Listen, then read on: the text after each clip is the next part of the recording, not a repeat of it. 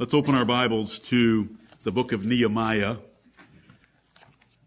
for the first passage of Scripture as we consider the Gospel of John this morning. The book of Nehemiah, where we are specifically and clearly told about the manner of expository preaching, which is to preach consecutively through a passage of the Bible, taking it in its sentences and words and phrases.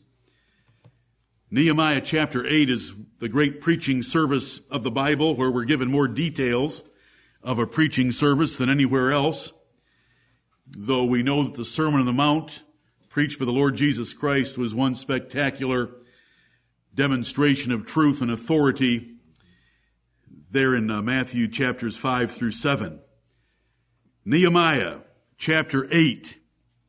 And I'm going to avoid all the wonderful material around the 8th verse in order to focus on what it says. Nehemiah 8:8, so they read in the book, in the law of God distinctly, and gave the sense, and caused them to understand the reading. This is the manner of expository preaching. We read distinctly and give the sense, and hopefully we all arrive at the correct understanding that God has intended for us. Expository preaching is going to take us through every chapter, verse, sentence, phrase, and word of the Gospel of John. Many of you love it. Expository preaching. It gives you a specific point of reference for learning. Hearers can more easily remember what they heard and what they learned, and they can read ahead, they can read behind, they can review, because you know exactly where we are for a period of time, and that's going to be the Gospel of John. It helps us to learn the Bible, not just a subject from the Bible. Though, let's be very careful about ever exalting expository preaching too high, because Jesus and the apostles never preached expositorily. So for those that make an idol out of the matter, just remember that Jesus and Paul never used it. They were constantly topical preachers, pulling from here, pulling from there, here a little, there a little, here a little, there a little, and building a case for a particular topic or subject. But the Lord gave us their words, either declared by Jesus or written down by Paul, and sometimes we want to take one of those epistles as it would have been presented in a New Testament church. It would have been read in its entirety, and so we want to learn what an epistle has for us. We're going to trust the Lord in embarking on this project, like we did when we studied the book of Hebrews in 1988, and the book of Romans a few years ago, Ecclesiastes a few years before that, and trust Him to lead us. He was very merciful to us in those projects. We want to trust Him for more. You know, while we call it expository preaching because we progress through a book from its first sentence to its last sentence, it brings up many topics by the Holy Spirit's design. So when you think about the Gospel of John, He is going to lead us into these topical considerations, and here's a sample list of the unique sonship of the Lord Jesus Christ, of the identity of Elijah the prophet, about wine, Christ as the good shepherd, the doctrine of election, regeneration comes before conversion, our Lord's intercessory prayer, the promise of the Holy Spirit, foot washing, the new birth, the resurrection of the dead, worship in spirit and truth, purging the temple, John the Baptist's ministry, recovery of Peter, heaven itself, the person of Scripture, honoring parents, dealing with seeker-sensitive types, and so forth. In the Gospel of John, we will have occasion for many topics to deal with. We want to know everything God has for His children in this unique gospel, which is quite different from the other three. 80% of the Gospel of John is not recorded in the other three. The other three repeat themselves numerous times with a number of events found in at least 2 and sometimes 3 of those Gospels, but John will just pass right over most of those events and give us 80% new material. And I know that some of you consider it your favorite book of the Bible. And I hope that the Lord will bless you for loving this book in what He shows us from it over the weeks to come. What attitude should we have? Every word of God is pure. Amen. Man shall not live by bread alone, but by every word of God. Amen. We want to look at the epistle in its entirety and not miss anything that God the Holy Spirit inspired through the pen of the beloved disciple to give to Gentiles in the early church. We want everything that the Lord has for us. We don't want any extra. So that means we need to rightly divide the word of truth. Right. We don't want to come short of all the truth that is in the Gospel of John, and we don't want to come up with things that are not there. It's a life-changing book. The Bible that you hold in your hands is a life-changing book. 1 Thessalonians chapter 2 and verse 13 tells us this about the Bible. 1 Thessalonians 2:13, for this cause also thank we God without ceasing.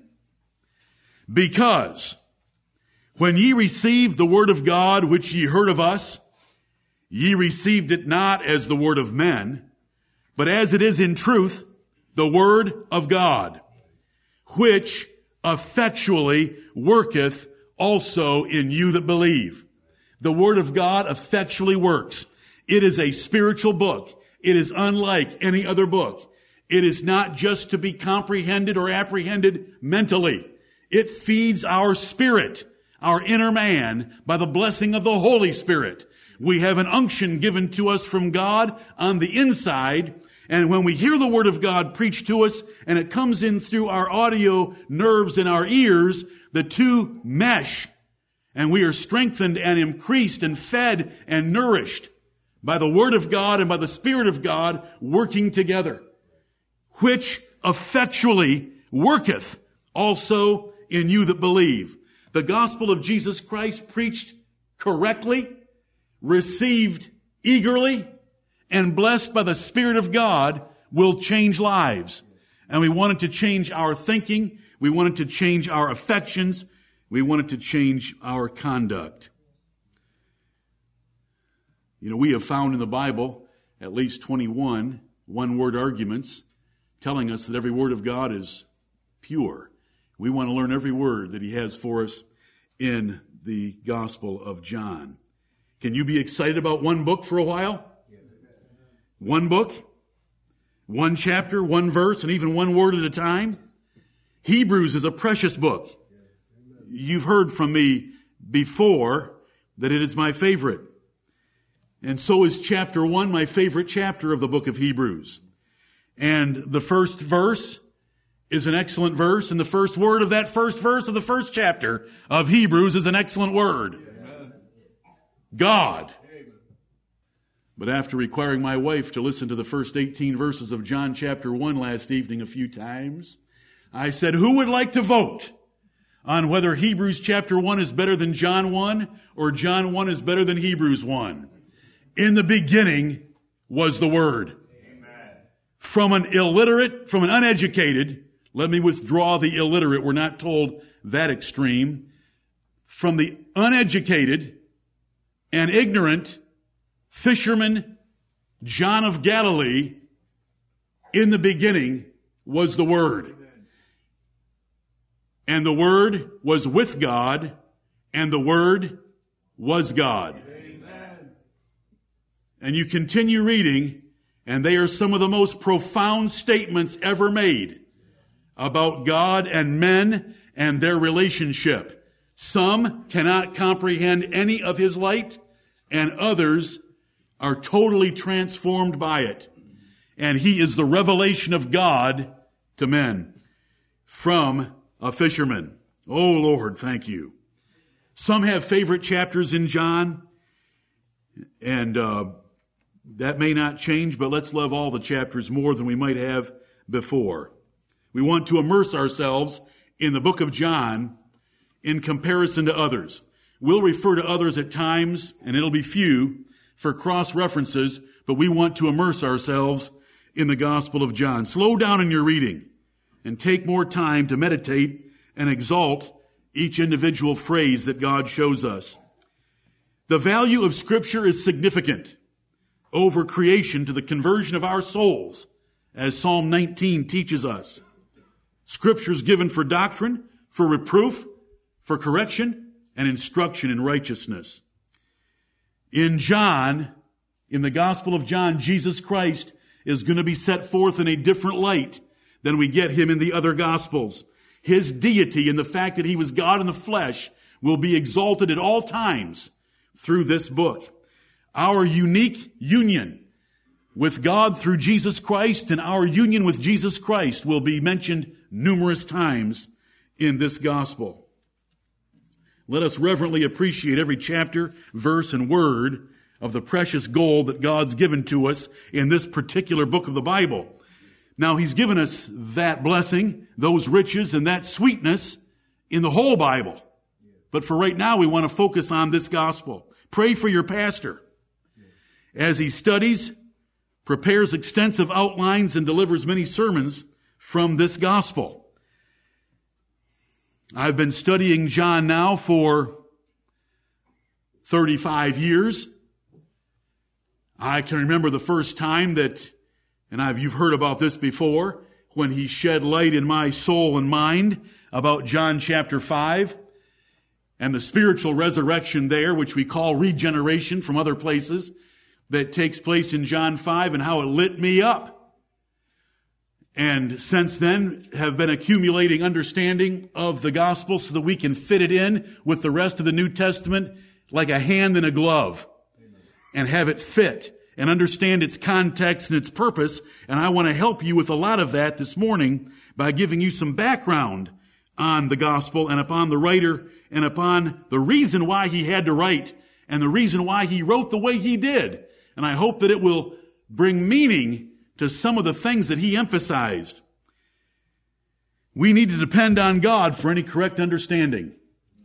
That's why the first prayer this morning in this assembly was for the spirit of wisdom and revelation in the knowledge of God and his Son, Jesus Christ. 1 John chapter 2 tells us that we have an unction from the Holy One, and we know all things concerning Jesus Christ. We do not need to be led astray by false teachers that are antichrists who are liars about Jesus Christ. We want to grasp all the Holy Spirit intended for us to have. I want to make it manifestly clear and simple.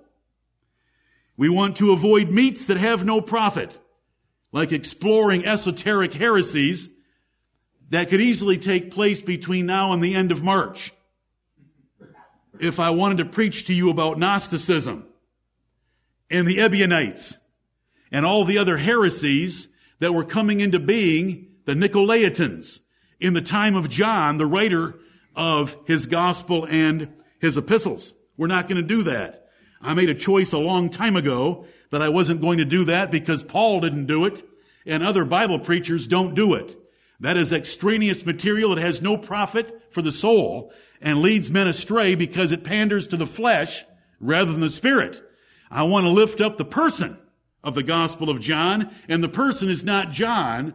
The person is the Lord Jesus Christ. Amen. He must increase. John the Baptist, the Apostle John, and Jonathan Crosby must decrease, and so must you. Amen. We're going to preach it boldly and authoritatively like we should. We must exalt the Lord Jesus Christ in all of it. Controversy is the mother of orthodoxy. Necessity is the mother of invention. But controversy is the mother of orthodoxy. Orthodoxy being the truth. Controversy is the mother of truth because controversy forces men to define their positions more clearly than they ever had before, handling all objections against them. And so John is a writer in controversy, as I will show you, and as you should have picked up last night from reading in 2 John and 1 John chapter 4. Expository preaching militates against proof texting. Instead of going into a book of the Bible like John and pulling out half of verse 37 from John chapter 6, we are forced to deal with all of John chapter 6 and see every clause in it. What is the second half of John 6:37? Him that cometh unto me, I will in no wise cast out. That is how I learned John 6:37. That is how I got awards in Bible school, summer vacation Bible school, by memorizing verses like John 6:37. Him that cometh unto me, I will in no wise cast out. But what is John 6:37?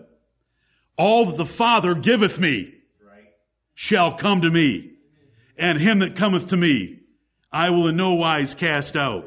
Is there a difference? Yes. Praise be to God. He has shown us that difference, and we want to rejoice in it. We don't want to do proof texting by pulling John 3:16 out of its context of a writer that uses the word world several times more frequently than the other gospel writers. We don't want sound bites. We don't want simple solutions. We want the truth. Amen. And so we'll seek it. It takes a lot of careful study to get the purpose and the context of the epistle down. You know, what could you do to help yourself during this series of messages? You could read one chapter of John a day to complete the whole book every 3 weeks. You could memorize one or more favorite verses from each chapter during the series. You could listen to the sermons again during the week from our MP3 postings. You have lots of opportunities. You can pray for your pastor to make it manifestly plain and for you to be able to grasp it completely. Learning from this epistle is going to vary widely over the whole congregation, with the prepared and studious far outstripping the casual and neglectful. But none of us should be slothful. This is the Word of God about His Son. He chose John to deliver the most powerful statements about His Son, Jesus Christ. Context. Let me take a number of minutes now to give you the context of the book of John. What is context? Remember 6 W words. Who, whom, why, what, when, and where. That's the context of any sentence in any language, in any writing. Who wrote it? To whom was it written? Why was it written? What was the matter and manner of its writing? When was it written and where was it written? And where was the audience? Those things help us to varying degrees as we look at books of the Bible. Let's start out with the writer. The who. 6 questions we always ask when we look at anything in the Word of God to get its context. Because a text out of context is a pretext. Who, whom, why, what, when, and where. The who. Who wrote this book? The Apostle John wrote it, the son of Zebedee, one of the original 12 apostles and the younger brother of James. We read of James and John, the sons of Zebedee, and John was the younger brother, his older brother being put first. And so we find the author there. He wrote 5 books of the New Testament. There's only 27 of them. He wrote 20% of the New Testament. When you look at chapters, 50 chapters out of the 260 chapters of the New Testament are by this man, the son of Zebedee, a fisherman by trade, a successful one at that. He had business partners and hired servants in it with his father, and Simon and Andrew were partners in this business with him. The business was successful enough to justify those hired servants. Jesus called him while he was fishing. And the Bible says they left their nets, they left their father, and they followed the Lord Jesus Christ. We want to do that. His mother was Salome. The Bible tells us that. We know his father's name, Zebedee. We know his mother's name, Salome. Salome was one of the women that accompanied Jesus at times on his travels. She came to anoint his body. She was a close friend and supporter of the gospel. There is speculation, and sometimes I'm going to tell you that there is speculation and tradition that she was a half-sister of Jesus, but we have no basis for it except early traditions. However, she did, and she was close to the Lord Jesus, and Her son John was close to the Lord Jesus. Very close. His closest apostle. So there could have been some family connection, but it doesn't matter. Because what we do know is that Salome had the courage and the confidence that she could come to Jesus and ask for a position on his left hand and his right hand for her two sons.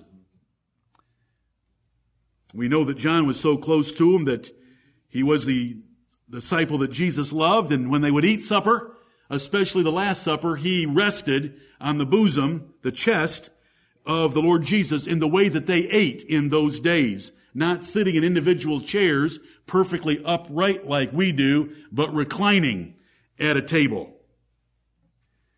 John was in the inner circle of apostles that make up our New Testament scriptures. Jesus chose 12. They are enumerated and named several times throughout the Gospels and in Acts chapter 1. But John was in the inner circle of 3.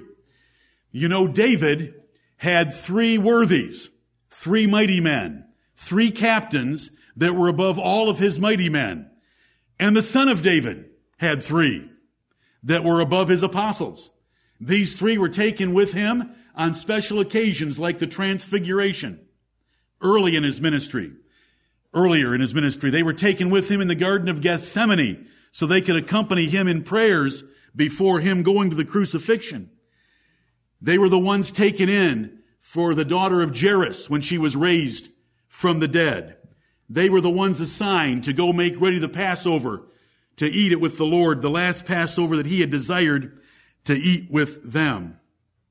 Jesus warned about 70 AD in Matthew 24 and its corresponding accounts in the other Gospels to Peter, James, John, and Andrew, the 4 fishing partners. But John was one of the special 3. It is sometimes hard for us to grasp because of false ideas that have been sold to us in the way of political correctness that it's wrong to have favorites. God's always had favorites. Jesus had favorites. John was one of his favorites. Peter, James, and John, 3 fishermen from the same fishing company, were his favorites. Andrew didn't make the cut, even though he was Peter's brother and a partner in that fishing business. John made the cut, and that's the point we want to make right now. Consider that on the cross, the Lord Jesus Christ asked this writer to take care of his mother, to treat Mary, the mother of Jesus, as his own mother. And the Bible tells us he took her to his own house from then on. Tradition says that was 15 years before she died, that John took care of the mother of Jesus. Now, out of those 3, John was a special favorite of the Lord Jesus Christ, and he was allowed to write about it. Do you know how politically incorrect that is? For John to write and repeat over and over that he was the apostle that Jesus loved. If Jesus loved you and had a special relationship with you, wouldn't you want to talk about it? And it's perfectly normal to want to talk about it, and God the Holy Spirit not only allowed it, but inspired it and preserved those words. David could say, out of the whole nation of Israel and its 12 tribes, God chose Judah. Out of all the families that were in Judah, God chose the family of Jesse. Out of all the sons of Jesse, and there were 8, God chose me because he liked me. And that's in the Word of God. Now, instead of being resentful that God would have a favorite over others, why not embrace it and choose to be his favorite? There must be compatibility between Jesus and John for John to be Jesus' favorite. It wasn't a willy-nilly selection, because that is contrary to the Word of God. I have written you recently in an update that David had special friends, and he tells us on what basis he chose them. And that was their righteousness and their fear of God and their love of the law of God. Titus tells us that ministers should be lovers of good men, So these things tell us that there's a reason and a basis behind it. And after a couple of minor failures in John's life, we don't read any more of them. You know, we can read of a more impulsive member of the triumvirate who, though corrected, continued in the same course to make other mistakes like it. But I will remind you that Peter has 2 epistles named after him that he wrote and penned in 1st and 2nd Peter. David showed this priority, and the Lord Jesus Christ does it. We may judiciously, carefully wonder what compatibility that John had with Jesus Christ, but there was a very tender affection there, and he was singled out. It doesn't matter from whose pen the words come from. They were the words of the Holy Spirit, that John was the beloved disciple, the disciple that Jesus loved. Now, Jesus loved all 11 of his disciples, but the son of perdition, but he loved John differently. And we know that, because it tells us that in the Gospel of John repeatedly. Boy, Jesus had in his 12 every kind of an apostle, running from John to Judas. Can you imagine what our Lord dealt with for 3.5 years? Every time he looked at the face of Judas, every time he heard Judas pray. Paul had the same situation with the churches that he pastored, and so does every pastor. But what an extreme range from John, James and Peter, all the way down to Judas Iscariot that our Lord Jesus Christ had. You know, Jesus knows how to identify men very quickly. He had discernment of spirits, if you want to even call it a gift. He was God in the flesh. But when he saw Nathanael, he said, "Behold, an Israelite indeed, in whom there is no guile."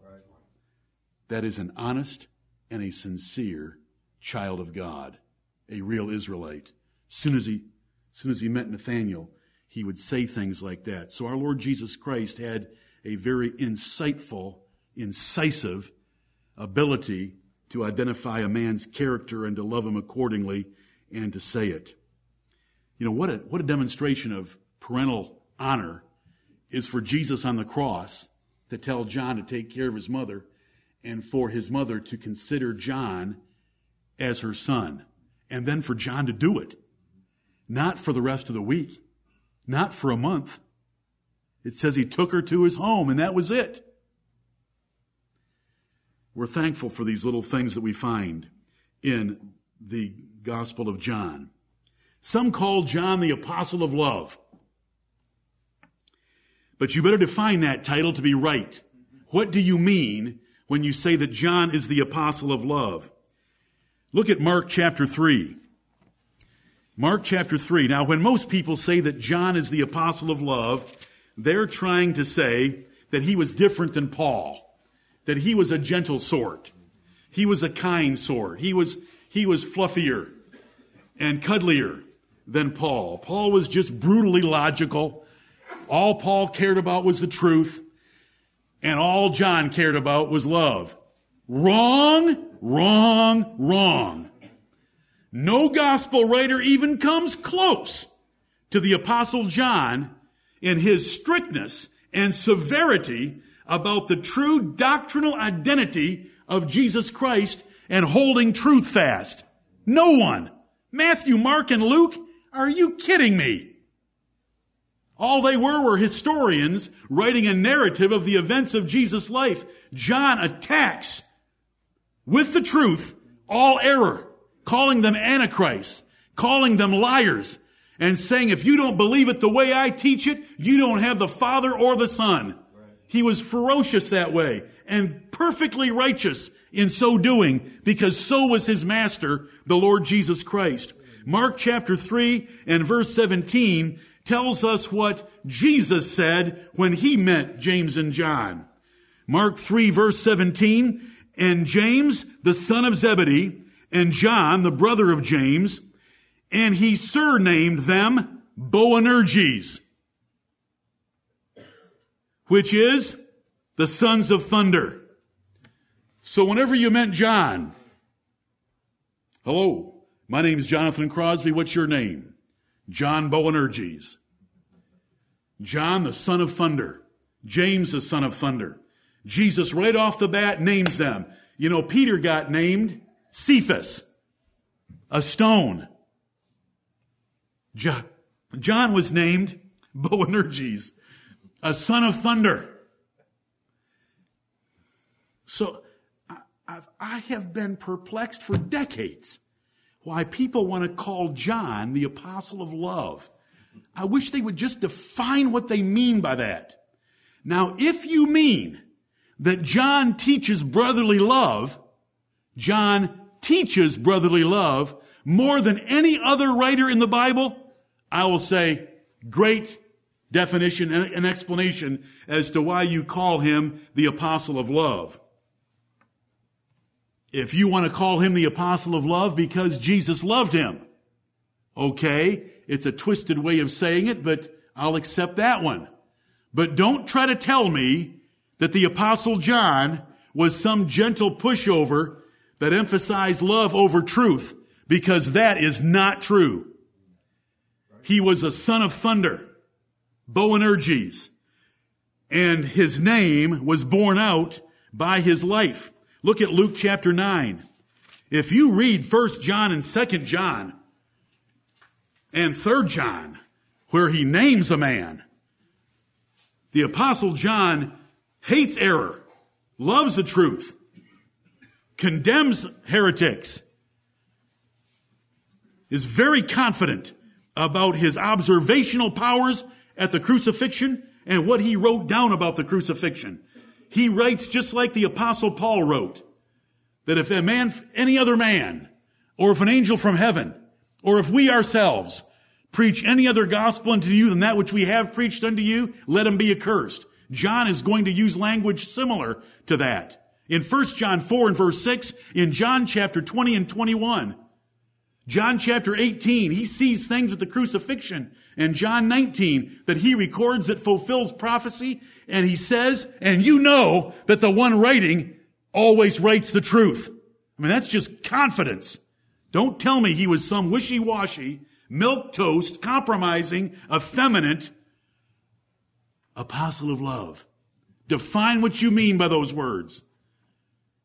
I'm going to define what they mean. If you're going to use the expression, since it's not a Bible expression, he taught brotherly love more than anyone else. He called the commandment, which we have heard from the beginning, that it's a new commandment, yet it's an old commandment. And in both his gospel and in his epistle of 1 John and 2 John, he did emphasize that. But boy, he loved the truth. And do you know why he loved the elect lady in 2 John? Because she and her children loved the truth. Truth was the measure of love for John. It was love of the brethren.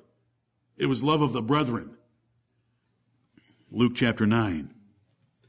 Let's find out if Jesus was right by naming him a son of thunder. That's not very kind to meet a man when he said of Nathanael, behold, an Israelite indeed, in whom there is no guile. Then he meets James and John, sons of thunder. And by the way, we have a Boanerges coming to see us soon. I like his surname that he's given himself. Abwama Boanerges. We greet you and salute you with love. You can thunder among us all you want. Amen. We love thunder and lightning. Luke chapter 9, verse 51, and it came to pass. Luke 9:51, and it came to pass, when the time was come that he should be received up, he steadfastly set his face to go to Jerusalem, and sent messengers before his face, and they went and entered into a village of the Samaritans to make ready for him. And they did not receive him, because his face was as though he would go to Jerusalem. And when his disciples James and John saw this, they said, Lord, wilt thou that we command fire to come down from heaven and consume them, even as Elias did? But he turned and rebuked them and said, Ye know not what manner of spirit ye are of. For the Son of Man is not come to destroy men's lives, but to save them. And they went to another village. So there's an event in the life of James and John, the sons of Zebedee, as to why Jesus called them the sons of thunder. They wanted to call fire down from heaven and burn up, consume a village of the Samaritans, because the Samaritans did not bring out have a pep rally and bring out their band to welcome Jesus to their village. And it tells us why they didn't, because Jesus was intent on going to Jerusalem, and he was only looking at that village of the Samaritans as a temporary layover. But there go James and John, the sons of thunder. So be careful when you try to say words like the apostle of love. Yes, he taught brotherly love and emphasized it more than others, and it was an emphasis of the Lord Jesus Christ. You don't find it in Matthew, Mark, and Luke, but you sure do in the Gospel of John, and in 1 John, and in 2 John, and in 3 John. John was severe against apostates. Just give me a few minutes. Calling them liars and antichrists. And he writes his God. He doesn't waste any time when he opens up an epistle or he opens up his gospel. He goes right after them with the first sentence. I'll show you in a moment. John stayed in Jerusalem for some time after the resurrection of Jesus Christ and after the day of Pentecost. He was responsible for Mary. He was with the 11 in Jerusalem waiting for the Spirit in Acts chapter 1, where he's in the list of names there. He and Peter went up to pray and healed the lame man and opposed the Jews. It was Peter and John. But John had learned to be a little bit more reticent. And with Peter, you didn't have to be very reticent because Peter was going to speak first anyway. And so whenever you find the two of them together, it's Peter doing most of the talking. When you find them in Acts chapter 3 and Acts chapter 4, when you come to the Council of Jerusalem in Acts chapter 15, Peter speaks because Peter has an event under his belt that John didn't have, and that was preaching to the household of Cornelius. But it was both John and Peter that went down to Samaria from the altitude of Jerusalem, because Philip had preached there, but they hadn't received the Holy Ghost upon their baptisms. So it was John and Peter that went down there, laid hands on them, and prayed for them, and they received the Holy Ghost. Herod Agrippa I killed James, the son of Zebedee, the oldest son of thunder, in Acts chapter 12. The pillars in the Jerusalem church, according to Paul, in Galatians chapter 2, were James, the Lord's brother, and John and Peter. Tradition tells us that John left Judea before 70 AD and lived in Asia Minor. He would have known very well the warning of the Lord to escape from Jerusalem when the armies were coming of the Romans to destroy that city. Now, tradition, I just mentioned there briefly that he went to Asia Minor, but we don't need tradition for that. We know he was in Asia Minor. How do we know he was in Asia Minor? Because he was banished to the Isle of Patmos off the coast of modern-day Turkey, where was the city of Ephesus. And he was the one that wrote a letter from the Lord Jesus Christ to the 7 churches of Asia that are in a very tiny little area of modern-day Turkey at its western coast next to the Aegean Sea, in which was the little Isle of Patmos. So we know that there was some connection there. And all of early church history says that John resided for the latter part of his life in Ephesus and took care of those churches, that he founded those other 6 churches. We know who founded the church at Ephesus. Paul did, because Acts chapters 19 and 20 tell us that. But he was banished to the Isle of Patmos. It's Fox's Book of Martyrs that tells us that he was once taken to Rome as a captive, thrown into a boiling cauldron of oil to put him to death, and he survived it. And then was banished back to the Isle of Patmos. That's in Fox's Book of Martyrs. Whether it's true or not, we don't know. Is God capable of doing that? Easily. Had he already made a distinction between the death of Peter and the death of John in the latter part of John, the Gospel? Yes, he did. According to tradition, Fox's Book of Martyrs, Eusebius, and other early church historians, John's the only apostle to die a peaceful death, though he did spend some of his life on the Isle of Patmos, banished there. He lived the longest by tradition. You know, he was young in order to have lived as long as he did. The lofty content of the book, penned by a fisherman. penned by a fisherman. When this fisherman and his partner Peter opened their mouths in Acts chapters 3 and 4, the crowd that were listening immediately said, "These are unlearned and ignorant men." You know, they started their fishing careers after the 3rd grade or the 6th grade or something like that, and they were unlearned and ignorant. But they knew that they had been with Jesus because of the way they spoke. And we want to remember that. To think of the lofty language used by John as an unlearned and ignorant fisherman is just one of the statements of the inspiration of God through his pen. We're going to see some of the most sublime, majestic, and beautiful expressions and turn of phrase about the spiritual glory of Jesus Christ that cannot be matched elsewhere. The spiritual glory of the deity and unity of Jesus Christ with his Father, unprecedented. Matthew, Mark, and Luke don't write like that at all. In comparison, we're talking about the writer at the moment, John, son of Zebedee, son of thunder, the beloved apostle, laid on Jesus' bosom at the Last Supper. John was confident. Look at John chapter 18. I hope that you understand that the apostles that the Lord Jesus Christ gave the world, turned the world upside down, and they were wonderful men. Simple in their education, but who needs education when God's revealing things to you by the Holy Spirit? John chapters 14 through 16, a large part of those chapters must be limited. Some of those chapters must be limited to the apostles, where Jesus said, "The Spirit of truth I will give you, and he will bring everything to your remembrance that I have spoken to you." Well, Jesus has never spoken anything to you. So what's he going to bring to your remembrance? Those were apostolic statements, and they had the Holy Spirit, and they did remember. After Acts chapter 2 in the first verse, they remembered right well. They could pen inspired epistles. They could stand and preach. Look at Peter's sermon in Acts chapter 2 after the Holy Spirit came upon him. And that's the Spirit we want in your pastor and in each of you, so that we can profit from the Word of God. You're in John 18, and I want to show you the confidence of this writer. John 18, and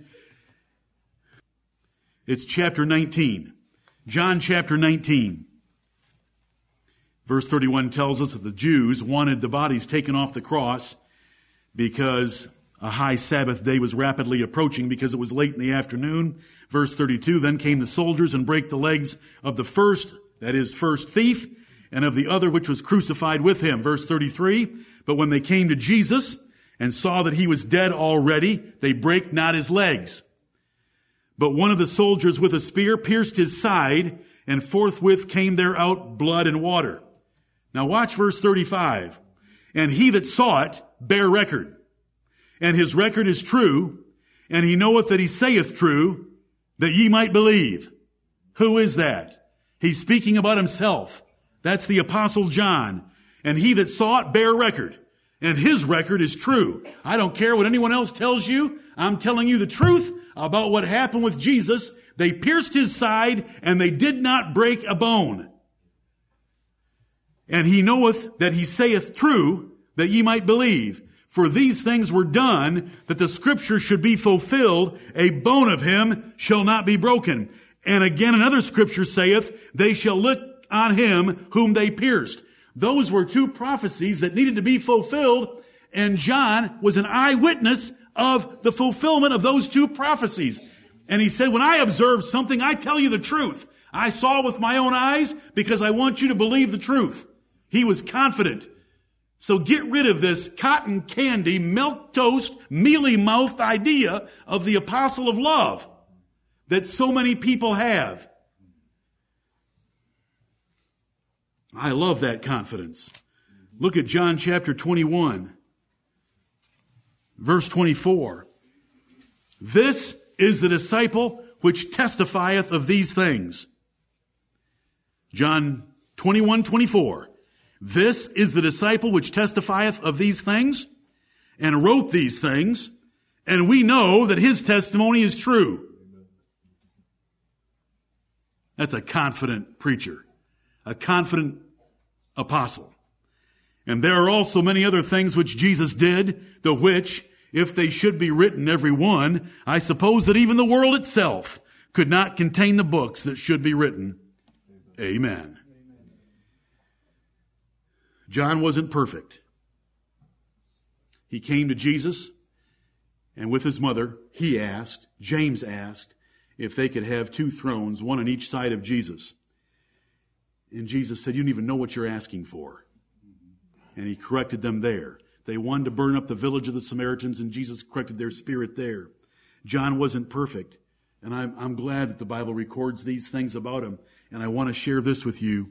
True to his person and true to his doctrine, Jesus Christ forgave and loved John anyway. Just like God loved David anyway. And the list of sins of David recorded in the Bible is long. Hopefully I will not run any rabbits right now.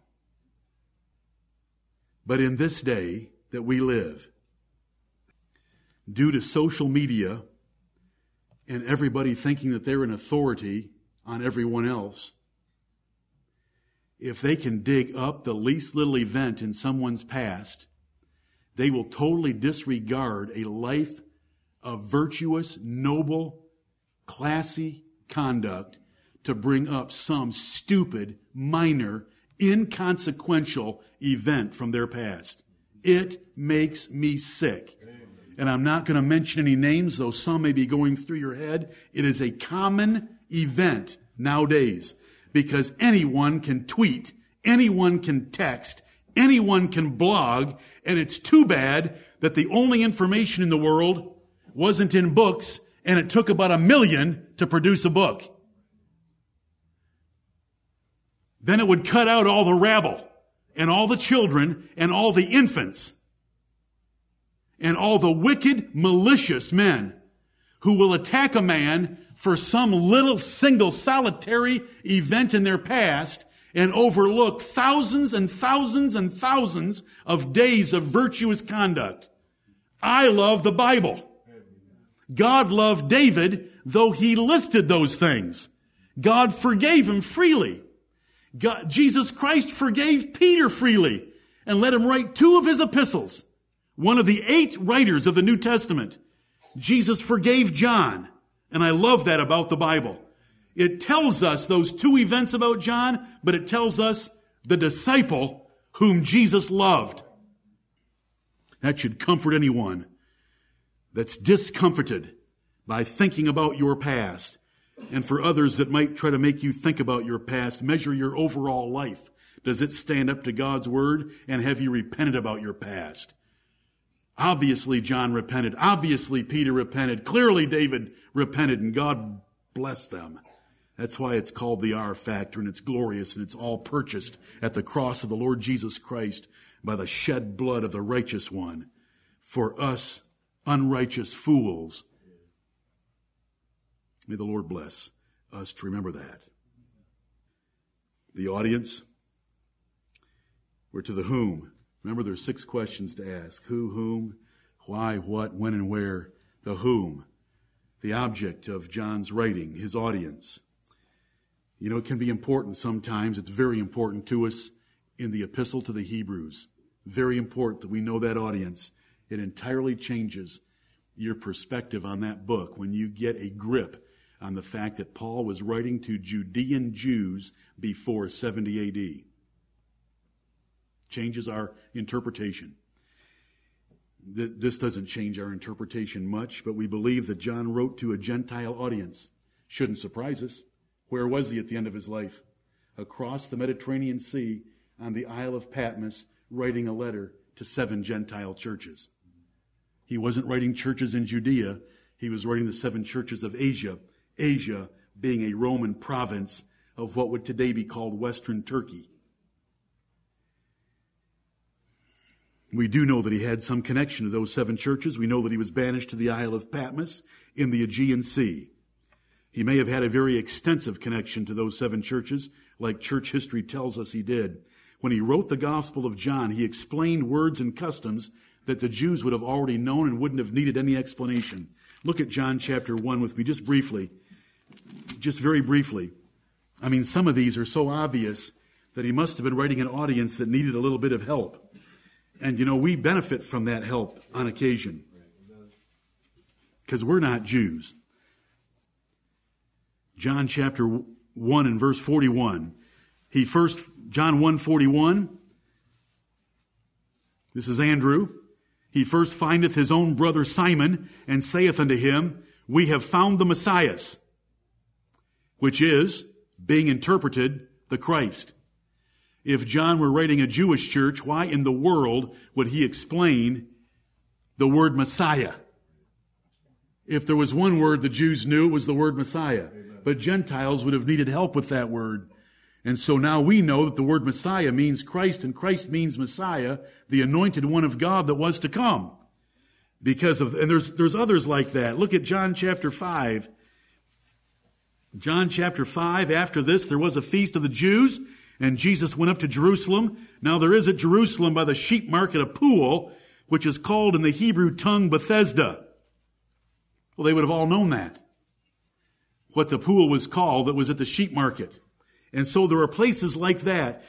John referred to the Jews 65 times, describing the division caused among them for this Gentile audience. Judean churches in Judea or Jewish churches would have known about that division caused by Jesus Christ. But John continues to repeat it. Okay, let's get to the purpose of why he wrote this epistle. Look at 1 John chapter 5. 1 John 5, it doesn't matter where we start, 1 John 5:13 or John 20 and verse 31, they both teach the same thing. And we will establish that beyond any honest refutation before we finish. 1 John 5:13, I'm starting here because we used it recently and because many of you told me that the verse meant a great deal to you. 1 John 5:13, These things have I written unto you that believe on the name of the Son of God, that ye may know that ye have eternal life, and that ye may believe on the name of the Son of God. That is why John wrote. We don't have to guess or wonder. He wrote to confirm believers that they already possessed eternal life and to encourage them to believe even more on the Son of God. We want to believe on the Son of God as John defines and identifies him. Because if we vary from that, there is no hope of eternal life. By evidence that you have, unless it's the Son of God and Jesus the Christ that he described. Look at John chapter 20 and verse 31. It's worded very similarly, though a little tiny bit differently. John chapter 20. It's nice when an apostle tells us why he wrote in general. Verse 30 of John chapter 20, And many other signs truly did Jesus in the presence of his disciples, which are not written in this book. John only recorded 8 miracles, and that is stretching it. That's calling him walking on the water in John chapter 6, which is not a big deal. It's not made of it in John chapter 6 at all, as one of the 8. Matthew, Mark, and Luke record numerous miracles. They record many blind men. We get one blind man in John. They record many lame. We get one man lame at the pool of Bethesda in John chapter 5. And so John knows that he didn't record very many miracles. And so he says, many other signs truly did Jesus in the presence of his disciples, which are not written in this book. They're written in Matthew, Mark, and Luke. But these are written. And when we get to the context of these miracles, he uses each miracle to further this goal. These are written that ye might believe that Jesus is the Christ, the Son of God, and that believing ye might have life through his name. That is not to get life. That's not to obtain life. That is to have the evidence of life, because to have life means to be in possession of life.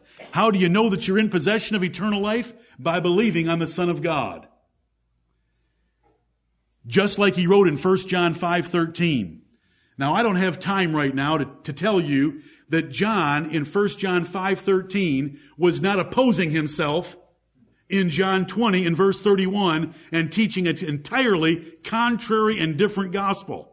If you think John 20:31 means that you have to get John's gospel to someone in order for them to be born again and to get eternal life, then you're setting him up to oppose himself from 1 John 5:13, 1 John 5:1, and the rest of 1 John that says faith in Jesus Christ, the Son of God, is the evidence of eternal life. Much more will be said on this as we proceed. Back to 1 John. John clearly teaches in both his gospel and his epistle that regeneration has to take place before believing, that eternal life must exist before faith. Much could be said right now, but we will get to that in time. Let's think about the early church and what they faced. What does the New Testament tell us? The New Testament tells us that there were many that corrupted the Word of God. 2 Corinthians chapter 2 and verse 17. Look with me at Colossians chapter 2. Colossians chapter 2, just very quickly. There was a tidal wave of heretics and error against the apostles. Paul was struggling and fighting with Jewish legalists throughout his ministry. So much time he spends in Romans, the entirety of the book of Galatians, opposing Jewish legalists. Some of the time here in Colossians and some of the epistle to the Philippians was to combat Jews that claimed Christianity but required converted Gentiles to keep the law of Moses. Colossians 2. I'm going to read a number of verses beginning at verse 1. Follow along with me. This is the scene. This is the setting for the New Testament being written. And John is going to refer to heretics that do not have the correct doctrine of Christ. And he is going to call them antichrists. He is the only one in the Bible that uses that expression. There is no antichrist in the book of Revelation. There is no antichrist in 2 Thessalonians chapter 2. There is the man of sin in 2 Thessalonians 2, and there is the beast and the false prophet and so forth in the book of Revelation. But the word antichrist and the plural of it, antichrist, is only found in 1 and 2 John. But let's get the situation. Verse 1, for I would that ye knew what great conflict I have for you, and for them at Laodicea. That is one of the 7 churches of Asia around the city of Ephesus. And for as many as have not seen my face in the flesh, that their hearts might be comforted, being knit together in love, and unto all riches of the full assurance of understanding, to the acknowledgement of the mystery of God and of the Father and of Christ. Paul is praying for the riches of assurance of understanding about God, the Father, and His Son, Jesus Christ, in whom are hid all the treasures of wisdom and knowledge. And this I say, lest any man should beguile you with enticing words, because there were a lot of men trying to do so. For though I be absent in the flesh, yet am I with you in the Spirit, joying and beholding your order and the steadfastness of your faith in Christ. As ye have therefore received Christ Jesus the Lord, so walk ye in him, rooted and built up in him, and established in the faith, as ye have been taught, abounding therein with thanksgiving. Beware, lest any man spoil you through philosophy and vain deceit, after the tradition of men, after the rudiments of the world, and not after Christ. For in him dwelleth all the fullness of the Godhead bodily. Can you understand from the reading, without me taking the time to dissect this by phrase, that one of the threats of the philosophy was that Jesus was not fully divine? That's why he concludes in verse 9, for in Jesus Christ dwelt the fullness of the Godhead bodily. Paul warned in 2 Corinthians about another Jesus. John, from Jesus, warned the churches of Asia about the doctrine of the Nicolaitans. Now come to 1 John chapter 2. 1 John chapter 2, as John tells us a little bit about what was going on in the book of Revelation chapter 12, when it describes that the church brought forth a man-child. Was there another being in the universe that tried to devour and destroy that man-child? The Lord Jesus Christ had an enemy. And when that enemy couldn't destroy the Lord Jesus Christ, but was vanquished by him at the cross of Calvary, that enemy sent forth a flood of false doctrine to destroy the children of God that believed on Jesus Christ. And they attacked the identity and person and offices of the Lord Jesus. Here we go. 1 John 2:18. Little children, it is the last time. The last dispensation. They were already in it then. It is the last time. And as ye have heard that Antichrist shall come, even now are there many Antichrists, whereby we know that it is the last time. They went out from us, but they were not of us. For if they had been of us, they would no doubt have continued with us. But they went out, that they might be made manifest, that they were not all of us. This is why any heresy comes up in the church. There must be heresies among you. Paul wrote in 1 Corinthians 11 that they which are approved may be made manifest among you. God is constantly sifting his church by heresies to see who will hold apostolic doctrine fast and not move from it. Verse 22, who is a liar? But he that denieth that Jesus is the Christ.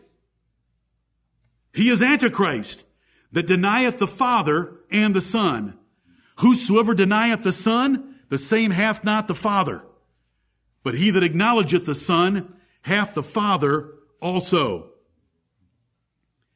Chapter 4 and verse 3.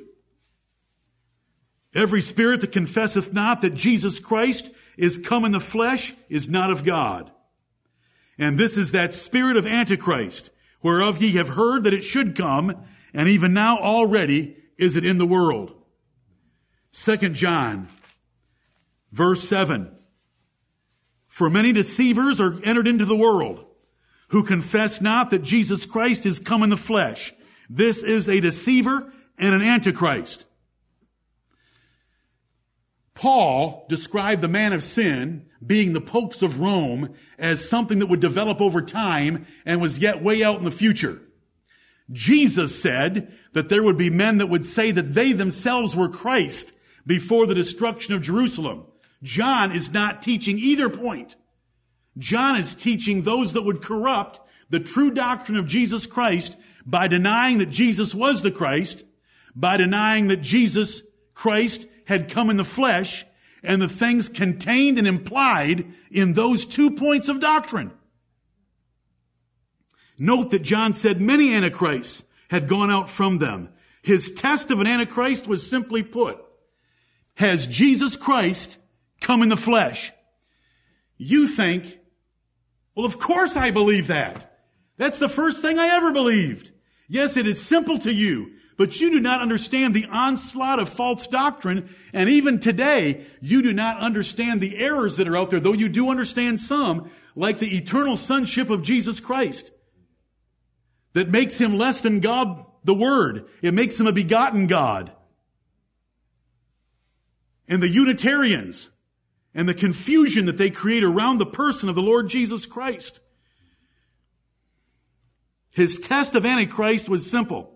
Has Jesus Christ come in the flesh? Without ruining your focus or wasting time, let me tell you about a few of the early heretics. They've been listed and cataloged by others. Cerinthus, 1st or century second Gnostic. A Gnostic is someone who worships learning, knowledge, gnosis. Denying the deity of Jesus, they held that Christ was separate from Jesus, that Christ, the God part of Jesus, entered him at his baptism and left him on the cross. They followed the Jewish law. Cerinthus. Gnosticism itself. Belief that the material world is evil. that God would not demean himself to come down and join himself to a physical body, because anything physical and material is evil because it's of a lower level than the spiritual. This is their concept of spiritual. Gnosticism. The spiritual world is good. The material world is evil. Spiritual knowledge or their gnosis could be gained for their own salvation. Ebionites believed that Jesus was the Messiah, but not divine. He wasn't God. They required continuation of the Jewish laws and rituals, and they counted Paul an apostate. Oh yes, he was an apostate from their idea of worshiping God. The Apostle Paul himself said, after the way which they call heresy, so worship by the God of my Father. I love being called a heretic by you folks, is what he was saying.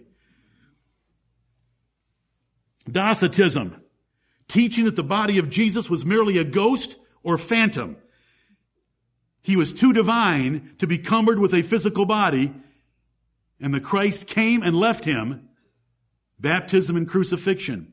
Now you just read a little bit about them or just listen to what I just told you about first and second century enemies of Jesus Christ, and then read 1 John and John chapter 1. They denied our Lord's person, his incarnation, and his office in various evil ways. John had one issue. Jesus Christ, did he come in the flesh? You know, Paul had warned. Paul had warned that men would arise from yourselves and go astray, teaching false things to get people to come after them. What church did he give that warning to? It's in Acts chapter 20, to the church at Ephesus. Paul's severe warning about men coming out from among them that would teach false doctrine. And there's John saying many have gone out from us to prove that they were never really truly part of us. The test of Antichrist, I'm saying this repeatedly, the test of Antichrist to John was, has Jesus Christ come in the flesh? That question raises 4 critical issues. Is Jesus of Nazareth the Christ, the Messiah of God? John put it that way in 1 John 2. Is Jesus the Christ? When he says, is Jesus Christ come in the flesh, by combining the 2 words, Jesus' personal name, Jesus, and his title, Christ or Messiah, by combining them, he is saying Jesus is the Christ. And then he's extending it by saying, has Jesus Christ come in the flesh? Did he have a real human body? Or was it a figment of men's imaginations? Was it a ghost? Was it a phantom? Because God could not be joined to something material like a flesh and bone and blood body. These are the enemies of the gospel in the 1st and 2nd century. Are you with me? Yeah. This makes these 2 books very exciting for you to see the apostle of love and how gently he starts these 2 books. Just don't look there yet. They are denying that Jesus is God. They are denying that Jesus is the Christ. They are denying that Jesus Christ truly had a real material body. Look at 1 John chapter 1. 1 John chapter 1. Do you believe on Jesus Christ? You know, we don't want to make that question simpler than it should be, and we don't want to make it more complicated than it should be. But John gets pretty specific. Is Jesus the Christ? And is Jesus Christ come in the flesh? Is Jesus Christ God? If he's the Christ, then he's the mighty God, the everlasting Father. And we could take a whole lot of time to develop it more, but we don't need to. Look at 1 John 1:1 and see if all 4 critical issues are answered. Let me give them to you again. Is Jesus of Nazareth the Christ, the Messiah of God? Is Jesus Christ the Son of God, and how? Did Jesus Christ have a real, material, human body? Is Jesus God? Let's see. Look at how he starts his epistle. That which was from the beginning. How far back does that take you? To eternity. That which was from the beginning. which we have heard, which we have seen with our eyes, which we have looked upon, and our hands have handled. If I can't touch it, I won't believe it. Our hands have handled of the word of life. He calls him the word of God, just like he does in his gospel, except here he uses the expression, the word of life. He is talking about a living person that he touched, looked at, saw, and heard. In parentheses, for the life was manifested. What life? The life of God. God himself, the word, was manifested.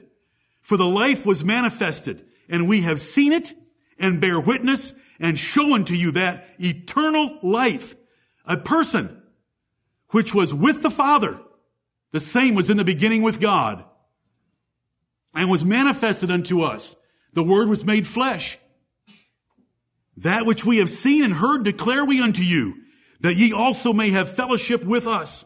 And truly, our fellowship is with the Father and with his Son, Jesus Christ.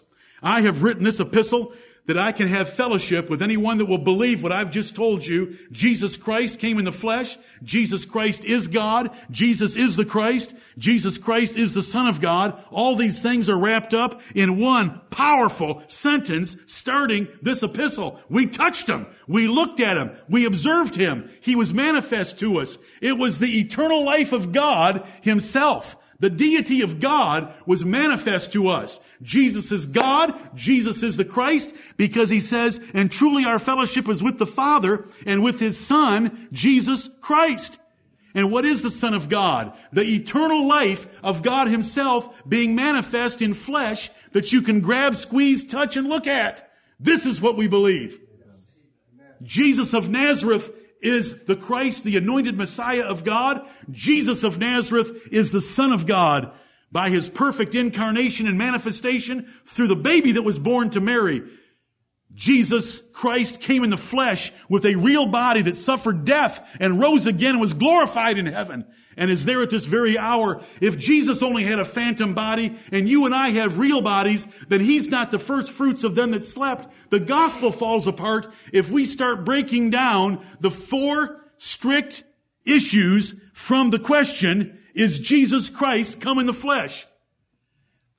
But do you understand that there were men preaching against John, preaching against Paul? There were many antichrists, denying the Father, denying the Son, denying the proper relationship between the two, denying that Jesus was God, denying he was the Christ, denying he had a real human body. And how does John take care of it? One sentence to open his epistle. Now tell me about him being the apostle of love. What he loved was truth. Who he loved was his Savior. Yes. And anyone that would subscribe and sign their name to this confession of faith, you can have fellowship with me. If you don't believe in everything I've said right here, that he had a body that I could handle, I can't have fellowship with you. This is the doctrine of the Lord Jesus Christ. And I love the apostle Paul. He didn't wait around, beat around, or wait to the 5th chapter to get to the point. Look at how he started his epistle. With one sentence, he takes care of all four critical issues from the question, is Jesus Christ come in the flesh? I handled him. Yeah, I would say that's kind of fleshly. I won't believe it until I can see it. That which was from the beginning, which we have heard, which we have seen with our eyes. Thank you, Lord. Look at John chapter 1. John chapter 1. Oh, let's always defend Jesus Christ of Nazareth, the Son of God, with his human body and nature that he had while he was in this world, and now it's glorified in heaven. Look at how he starts. In the beginning was the Word of life, of 1 John 1:1. And the Word was with God, and the Word was God. Amen. Called that eternal life in 1 John chapter 1. There's only one life that is eternal. It's divine. He inhabits eternity. He is from everlasting to everlasting. Everything else is created and has a beginning. The same was in the beginning with God. All things were made by him, and without him was not anything made that was made. Everything else has a beginning except him. He just was in the beginning, and he was God, and he was with God because he was the Word of God, just as 1 John teaches. Verse 14, and the Word of life of 1 John 1, the Word, that eternal life that was with the Father, was made flesh and dwelt among us. And we beheld his glory. We saw him. We beheld his glory. The glory is of the only begotten of the Father, full of grace and truth. Until the Word of God had a flesh body and a human nature, he couldn't be seen. He couldn't fulfill this verse.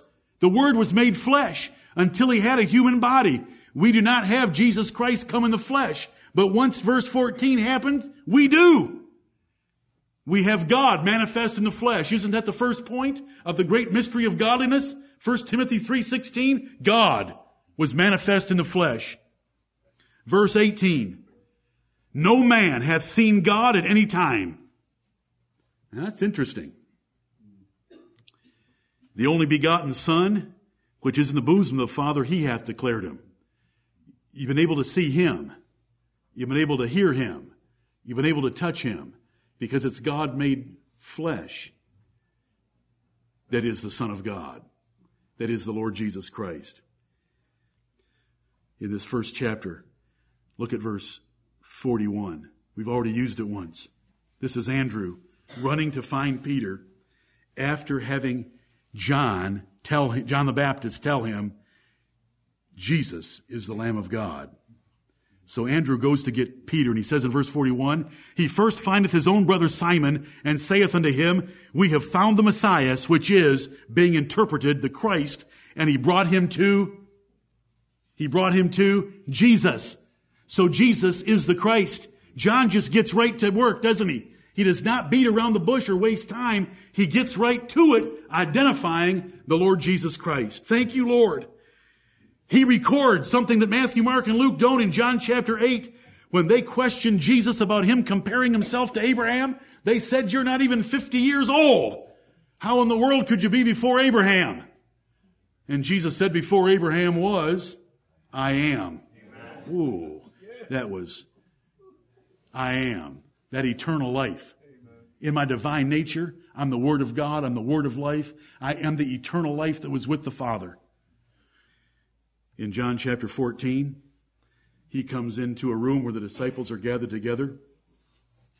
It's not John 14. He comes into a room where the disciples, sorry, that's just me talking to myself. He comes into a room where the disciples are gathered together after the resurrection, and Thomas has been saying, I won't believe until I can, do this. Jesus appears in the room and says, let's go for it, Thomas. A spirit doesn't have flesh and blood like this. Go ahead. Put your finger in there. Do you know what John's doing? Matthew, Mark, and Luke didn't do it like this. John is crushing all those heretics of his generation that confused and questioned and attacked the person and the identity of Jesus of Nazareth. Jesus is his personal name. That name is Joshua in Hebrew. Mary never called a boy Jesus. She called her boy Joshua or Yeshua. That was his name.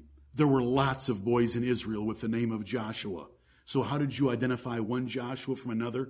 By identifying his place of origin, like Goliath of Gath. Jesus of Nazareth. That is his personal name. That tells you who we're talking about. His legal parents were Joseph and Mary. We know his brothers and his sisters. We have his birth certificate on record. Jesus of Nazareth is the Christ. Christ is the anointed one of God. The New Testament Greek word for the Old Testament word Messiah. The Messiah is God's Son that he was going to send into this world. The Prince of Peace. The mighty God. Jesus of Nazareth is the Christ. So he fulfills all the Old Testament prophecies. And Jesus Christ, when we put the two together, we're saying Jesus is the Christ by combining those two things. We're taking the name of a man of Galilee named Jesus of Nazareth and combining it with his title Christ. So we say Jesus Christ. And because we worship him, we call him the Lord Jesus Christ. He came in the flesh because he had a real material body. The fullness of the Godhead dwelt in him bodily. Colossians 2:9, which I read to you. What did Thomas say after Jesus did that? Thank you, brother. My Lord and my God. Yes, that's perfect, isn't it? My Lord and my God. The Lord, capitals, said unto my Lord, sit thou at my right hand. Brethren, we are traditionalists. We hold to the tradition of the apostles. We love tradition. We love apostolic tradition. When we go into that first epistle of John, we can see certain enemies, and they're identified at confusing and questioning the personal identity of Jesus Christ. Whether he came in the flesh, whether he had a real material body, whether he was the Christ, whether he was God or not. They attacked and questioned all these things. Jehovah's Witnesses do it today. The eternal sonship doctrine turns him into a begotten God. John 1:18 in the New American Standard Bible says that Jesus is a begotten God. Our God is not begotten at all because he is the eternal life. From 1 John chapter 1.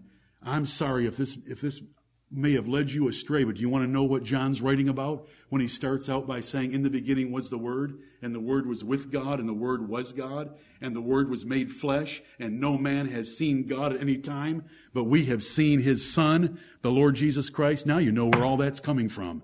And it's in perfect agreement with 1 John chapter 1, John chapter 1, and it explains who the Antichrists were that were John's enemies and the liars that were out there confusing the doctrine of the Lord Jesus Christ. Therefore, in this church, we will tenaciously, carefully, strictly, severely guard, love, promote, teach, and defend this precise truth about Jesus of Nazareth as it is taught in the Bible. And we're going to learn 21 chapters about him as we go through the Gospel of John. And this apostle lays out that he is God in the flesh.